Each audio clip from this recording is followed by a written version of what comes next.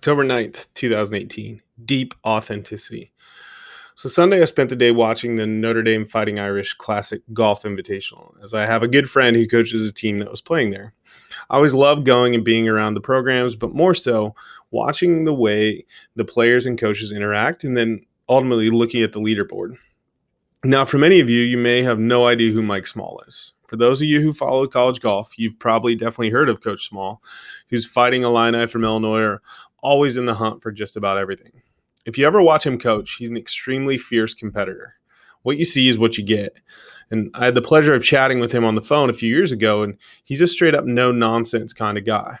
Anyways, my friend's team was paired with Illinois all the rounds, so I got to watch him in action. It was pretty early in the day. On the first round, I actually think it was the second hole of the day, and I saw Mike confront one of his players. He was going at his player about something you could definitely tell they had worked on, and what he said as the kid walked away is something that still sticks in my mind. He goes, "Do you know what I'm talking about, or are you just saying yes to just say yes? Don't say yes if you don't know, because I expect you to do it." Now, Mike has extremely high standards, but more importantly, he's continuing to push his players to be better. He doesn't take an unfocused, potentially unclear yes under any circumstances. Some might say he's gruff, old school, what have you, but he's authentic and he doesn't tolerate lack of effort and execution.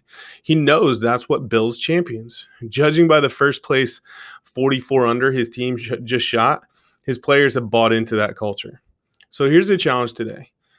Culture, clarity of expectations, high standards, we all want them. But when you analyze a Mike Small, you see that his authenticity drives it all within his program.